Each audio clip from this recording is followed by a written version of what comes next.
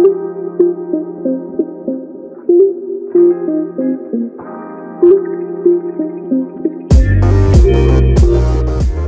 back to Rerouting When Life Takes a Turn, where our mantra is sharing releases shame. Last week was Christmas. With all of the sharing and gifts, I happened to get a great gift of strep throat. So Toby is not with me. We are keeping our distance. But during my time watching TV and binge watching Netflix, I came across a really interesting and hilarious story about the manacled Mormon. And so we're going to get into that this week. And I'm going to tell you all about it if you haven't heard about it. So buckle up and let's get into it. All right, y'all. This is a love story, but it has a lot of twists. And Dr. Phil always says, no matter how flat you smash a pancake, there's always two sides. And that's kind of the stance that I'm taking on this one. All right, so it starts with, there's this woman, this is back in 1978. And there's a woman named Joyce McKinney. She's in her 20s. I think they're both in their 20s, early 20s. She is from the South. She's from North Carolina, I believe. And she heads out to Utah to go to school at BYU. And she stays with a Mormon family. There's not a whole lot of background given, at least in not the stuff that I've read so far. I watched a documentary called Tabloid, and it doesn't give a whole lot of background about her. But I read this from some article on her, and it says that she moved to Utah, lived with a Mormon family, and converted. And then, time goes by. She meets a man named Kirk Anderson. And she makes it sound like, it's love at first sight, at least for her. So they fall in love, and she says that they talk about, getting married and having children and being together forever. And according to her, all of a sudden, he disappears. I think the words she uses, he evaporates. He doesn't just, disappear. He completely disappears. So she hires a private investigator. And according to her, she believes that they are engaged to be married. And I will say, I searched online and I really didn't find anywhere online that he spoke out, and gave his side of the story. And he probably was too embarrassed, and you'll see why as we get into the story. She hires a private investigator and finds out that he has disappeared to England. And if some of you are Mormon, you will know that most young men in their 1920s, they go on Mormon missions. And so he had gone on a Mormon mission to England. And I don't know, because there's not his side of the story, but she made it sound like his family just whisked him away and made him go on this mission because they didn't want him to marry her. So, and they get to England, and they're, I think, scoping him out. They find him. They find the elder, Kirk, Elder Anderson, and she's kind of watching his daily routine. It's just her and her accomplice. So, her friend's name is Keith Joseph May. I probably will just call him the accomplice, because Keith and Kurt, I get mixed up. Their names are too close. Her best friend poses as a investigator, and they plan to meet up at a church so that her, friend can get the discussions or meet with the missionaries. It's just a cover story so that she can see him. So her friend goes in to the chapel and meets Elder Anderson and says Joyce is in the car. So according to her side of the story, that's where most of the story comes from, is he goes out to the car and he sees her, and he's happy to see her, according to her. And he says, they told me that you didn't love me anymore. And I'm assuming that, it's his family told him that she didn't love him anymore. And so she wants to take him away. she whisks him away to a bed and breakfast that she had rented out in the hills or something very romantic. She said she wanted to make it like a honeymoon for them. They've reunited, and she notices that he's acting different. She says that he was one person, Kirk 1, before his mission, and now she's dealing with like Kirk 2, who seems like a clone, or somebody who he's not himself. He seems monotone, and it's just different. She obviously wants to get back the man that she fell in love with, who is in her eyes Kirk 1, the one who's in love with her. Now it's important to note probably that later, like people, as part of the story later, it's found that she has like rope and some chloroform, and she has a fake gun and tape or something, things for a kidnapping, maybe.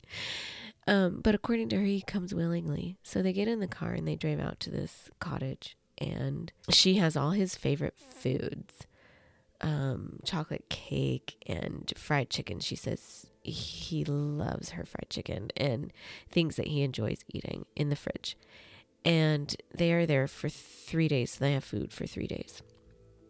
So when they first reunite, she says that like she cooks for him, and they slow dance, and they're slow dancing and being romantic. And she can tell that he likes it. He's into it. He's excited. And so they go into the bedroom and they start kissing, and so they begin to become intimate, and she can tell that he is resistant. He's nervous. He's struggling. He has this internal struggle. And so she tries to make him feel comfortable. She offers to give him back rub with like some cinnamon oil or something. I don't know why that's important, but that's what she brought up. And make it more sensual. I don't know. And he has his garments on, and so she is like, she wanted to get those off. They're so ugly and gross and disgusting. And so she said that they threw them in the fire and burnt them. So as they continued to become intimate, she says as they got closer to having sex, he jumps up and starts reciting some chant or something. And let's see, I quote, she says, by the law of the holy prophet Joseph Smith, I can't touch bodies with another person in an experimental way. And I don't, and he kept repeating it over and over again. And so she was like, oh, he has trauma. So she tries to calm him down. And she's like, talk to me, tell me what's going on. And I will say, as a side note, like, she's, from the interview, from the documentary I watched, she is a eccentric person. Like, she was a beauty queen, a former beauty queen. She was, I think, trying to be a model and an actress. And so, she does have a flair for dramatic. So I will say that, like, this is all from her point of view. So there's probably a little bit of flair added to it. I don't know. So take it for what it's worth. But so she tries to calm him down, and he tells her how he's going to have to go through interviews, and he's going to have to talk about it. If he has sex, he's going to have to tell them. And so what he's referring to is like they do have missionary interviews. They have interviews, youth interviews, where they talk about things. They ask you things. They ask you about masturbation or, sexual encounters and things. So he's not wrong, especially as a missionary. I've never been a missionary, so I'm not sure exactly, but I'm almost positive that missionaries have to go through that sort of questioning on a regular basis to make sure that they are staying pure, that they are remaining pure and not doing anything they're not supposed to. So realizing that he's gone through some trauma, or she believes he's been brainwashed, she happens to have this sexual manual for virgins that's Christian based, she says. And so there's a part in there about sexual trauma or something. And she reads that, she says she speed reads through it. And she learns, or it's suggested, that bondage, tying up someone, helps them to let go I guess, and not hold back so much. So that's what she decides to do. And of course, we don't have his side of the story, so we don't know exactly, if this was consensual or not. But she ties him up. And I'm assuming, like, if it's not consensual, I'm assuming that her male friend is there. She doesn't really say that he helps her, but, and they tie him to the bed. And so then she says that they make love for, like, the rest of the time. And that they're having a wonderful time and a beautiful time, and it's said that ultimately her goal is to have his baby, but she doesn't. I mean, she says that they will have babies, that they want to have babies. She wants to have lots of kids with him, but she never comes out and says that that was her goal for that weekend or those 3 days. So fast forward to them talking, and he says to her, I guess we're married in the eyes of God now, since we've had sex. And she's like, yeah. And he goes, well, let's just make it official. And so the plan is that they go into London, and they're going to grab something to eat, and then I guess get married, or, something, make it official, or tell their parents or something. So she says that they go to a burger place, and he's like, I'm going to go and get a paper. He gets a paper, and he comes back and sits down and is shocked. And in the paper, it says that, there's a Mormon missionary that has been abducted and has been missing. He says he offers to give, the mission president or whoever a call and let them know that he wasn't abducted, that he's okay. So they agree that they're going to let people know that they're okay. So she calls her family, tells them what's going on, says that she's engaged or they're getting married, and her dad is like, congratulations, welcome to the family. So he calls his family and tells them, and they're really pissed because if you are Mormon, like, I guess she wasn't, she was a member, but maybe she wasn't active, and they just didn't like her. So they didn't like the idea of them getting married. Plus he's on a mission, and that's a huge no-no. If you're Mormon, dating or fraternizing with a woman at all is a huge no-no. You could get sent home, and what a shame, right? Being sent home is like the worst shame of the shame that ever shamed. And so he calls the mission president, and they plan to meet. He says, I'm going to go talk to them in person. So at this point, she says they sent him on a train, and they with plans to meet up again. And after he goes and talks, but as she sends him away, she feels like she's something, she's not going to see him again, or it's not going to go well. He goes and he meets with the mission president or whoever he's supposed to meet with. I believe, and this is speculation, but it makes sense to me, and the truth is in there somewhere, because her side of the story is we're in love. He was brainwashed and I was helping him, and we're going to get married. His side is he was abducted. So I think there's maybe something in the middle. He probably loved her. She was a very attractive woman. And I have to say, like, he was not like, a 10 or anything.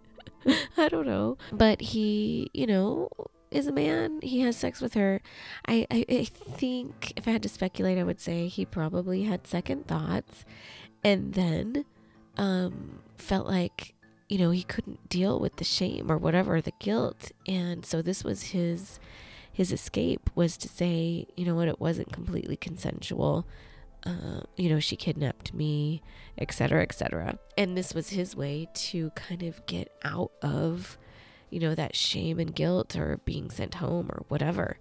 But again, like, there's no side. I couldn't find any side of his story being told, so it's just speculation. For those of you who are not Mormon or have never been a part of a high demand religion, it might be easy to say that a response like that, to create this elaborate story of being abducted or whatever, might seem a little excessive.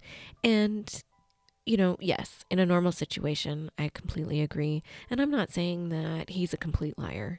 Like I said before, it's hard to tell because there's only one side to a story. Now, I'm not saying that it would be impossible for him to be abducted. She did have her sidekick with her best friend, who was male. The elder is like over 6 feet tall. He was over 200 pounds. She was a smaller person, 5 foot something. I'm not saying it's impossible that, he would be kidnapped or that he couldn't be kidnapped, but just looking at all of the sides here, like I said, I think there's truth somewhere in the middle. But going back to my point, if you've ever experienced the full weight of Mormon shame, you might know what I'm talking about when you feel like, what, I wish the earth would just open up and swallow me and, I could just disappear, not die, not even die. That's how much shame and guilt, that's laid on you if you commit a sexual sin or something. And then the thought of having to go before your family, the thought of having to be sent home from a mission, which would happen to this man, the thought of, going back on the covenants that you made in the temple, because he would have made covenants in the temple, this elder, because that, he would have gone to the temple before he went on his mission. And in those covenants that you make, you take them very seriously. It's there's some part in there that if you break those covenants, then Satan will have control over you if you go back on any part of the promises that you make, in this temple today. And so that's kind of the wording that they use. I don't know word for word, but this is the kind of shame and guilt and manipulation that he's dealing with. And so that's why I can look at the situation, and this is just my opinion, and say, okay, you know what? Maybe it would be better for him in his mind to come up with, this, to maybe take the truth and stretch it a little bit. I'm just speculating here. But the main thing that I think I wanted to point out was that Mormon guilt, that shame, that purity culture. It is a very traumatic, very serious, something that weighs very heavily on you, especially if you've gone through the temple, especially for a young man, on a mission, actively on a mission. And this was back, in the 70s. And so I'm sure it was even more so than it is today. Getting sent home from a mission, it just has this stigma that follows you as a Mormon through your entire life. So,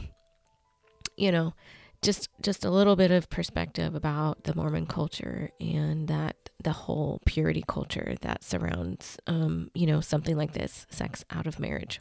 Yeah, so after he goes and he meets with his, with the mission president, she gets in contact with him, I don't know, maybe a day later or something, and they plan to meet up. On the way to go meet with him, they get arrested. So I'm assuming he is working with the police in setting up like an operation to get her arrested, because he's sticking to the story that this was not consensual.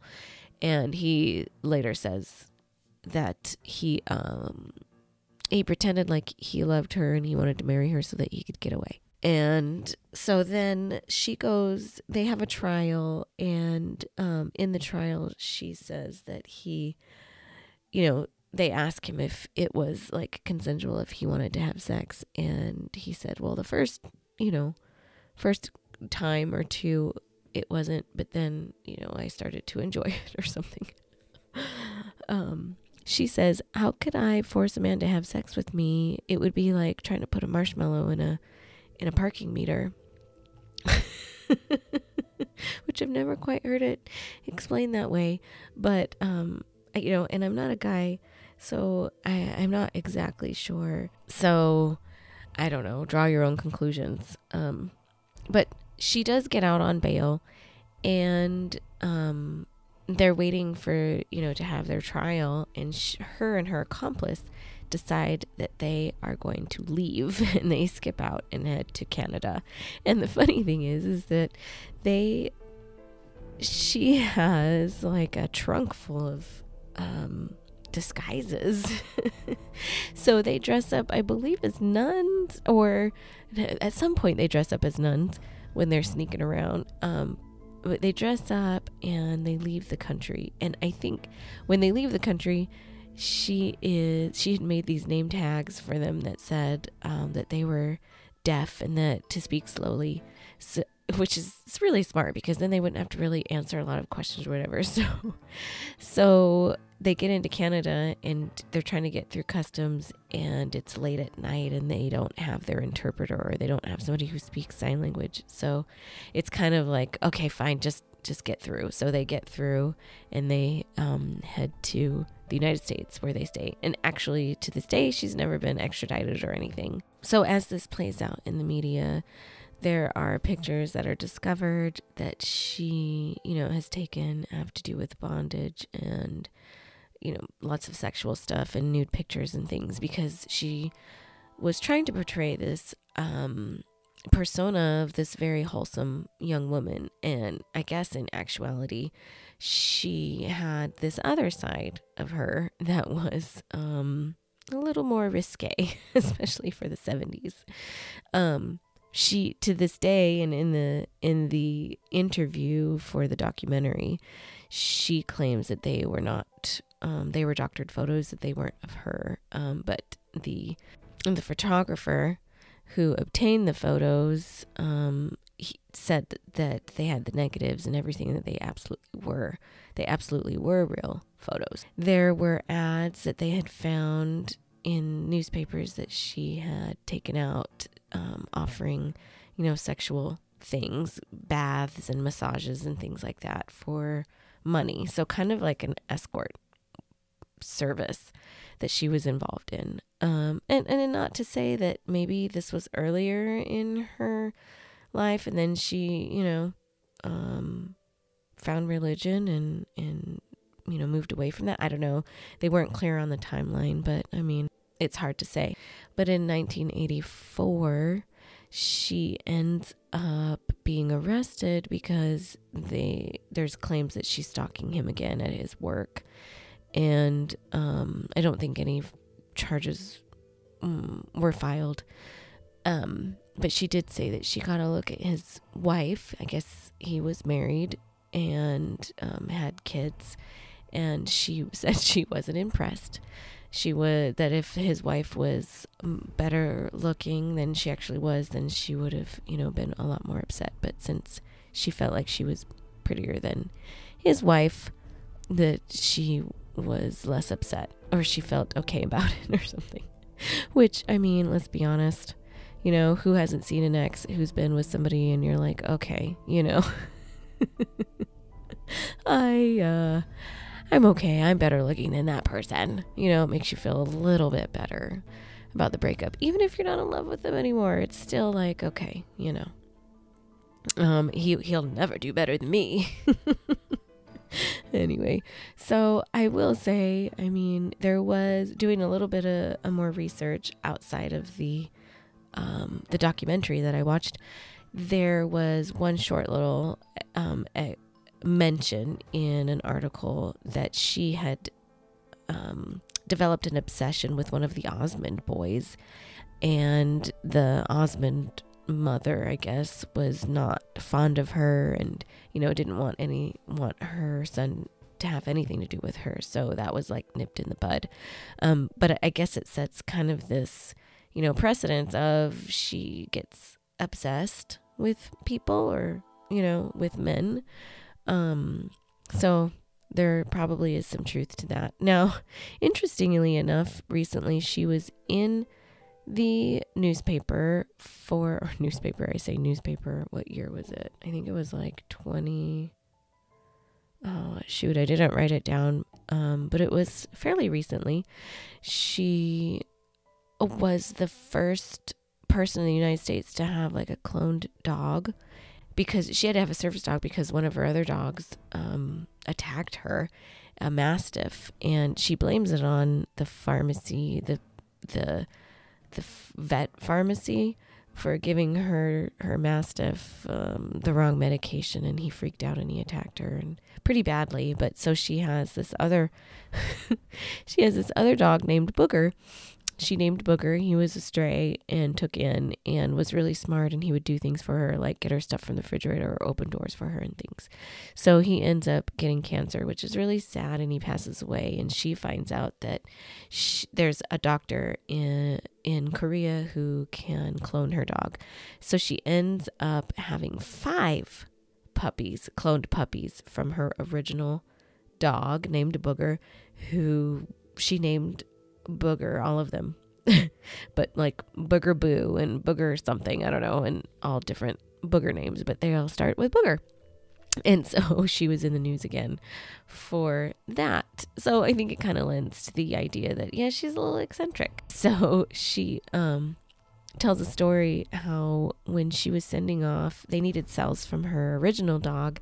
She was sending them off, I guess specially shipped, at the airport, and she could see a globe or an orb of light hovering over the shipment and knew that it was Booger's spirit. And she said she felt God tell her, and it's funny if you can find the clip, or maybe I can find the clip, but she just uses Booger a lot in her description, in this very heartfelt description, talking about God. And she says that God told her, I have Booger in my presence, so don't worry. And it just, it was funny. So, yeah, I mean, she's doing okay as far as I know now. And the love of her life, she never married or anything. She committed to be celibate, and the love of her life is still living in Provo, Utah, and is married and has children. And it's not the happily ever after that she wanted, but it is an end to a story.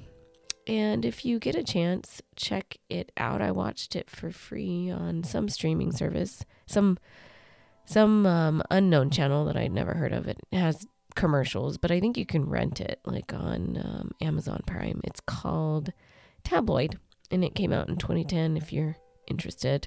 But yeah, I found this story because I was doing some research for another episode we're going to do on Mormon folklore. Well, it's generally in the church called deep doctrine, but I like to call it folklore because is there really a difference? And then this story came up because there are a lot of missionary stories. If you have ever been on a mission, I have not, but you hear stories of missionaries like, oh, I heard this missionary, did this or that, and it becomes like this urban legend or this tale. And I had seen some missionaries talk about it, or some people who had gone on a mission talk about it in a Reddit group, and someone piped in and said, wait a minute, that story's been going around a long time, but it's actually based and rooted in reality. And there's a story behind it, and that's how I found out about Tabloid and this story. And so it's actually based, this folklore was actually based in reality, because these missionaries who kept telling this story, it was a missionary that nobody ever knew, or someone from another district or something, right? They didn't realize that it was an actual true story. So I hope you enjoyed it as much as I did, and hope y'all had a great holiday with no sickness like me. But I am getting better, and next week we will be back. We'll probably do our folklore episode, and there will probably be more than one, because I found quite a few topics that we could talk about that I think Toby would enjoy and have a lot to say about. So yeah, check me out on Instagram, rrouting2021, and if you want, shoot us an email at rrouting2021@gmail.com. We'd love to hear from you. I'm going to wrap it up. Safe sex, no babies, no STIs. See you next week. Bye.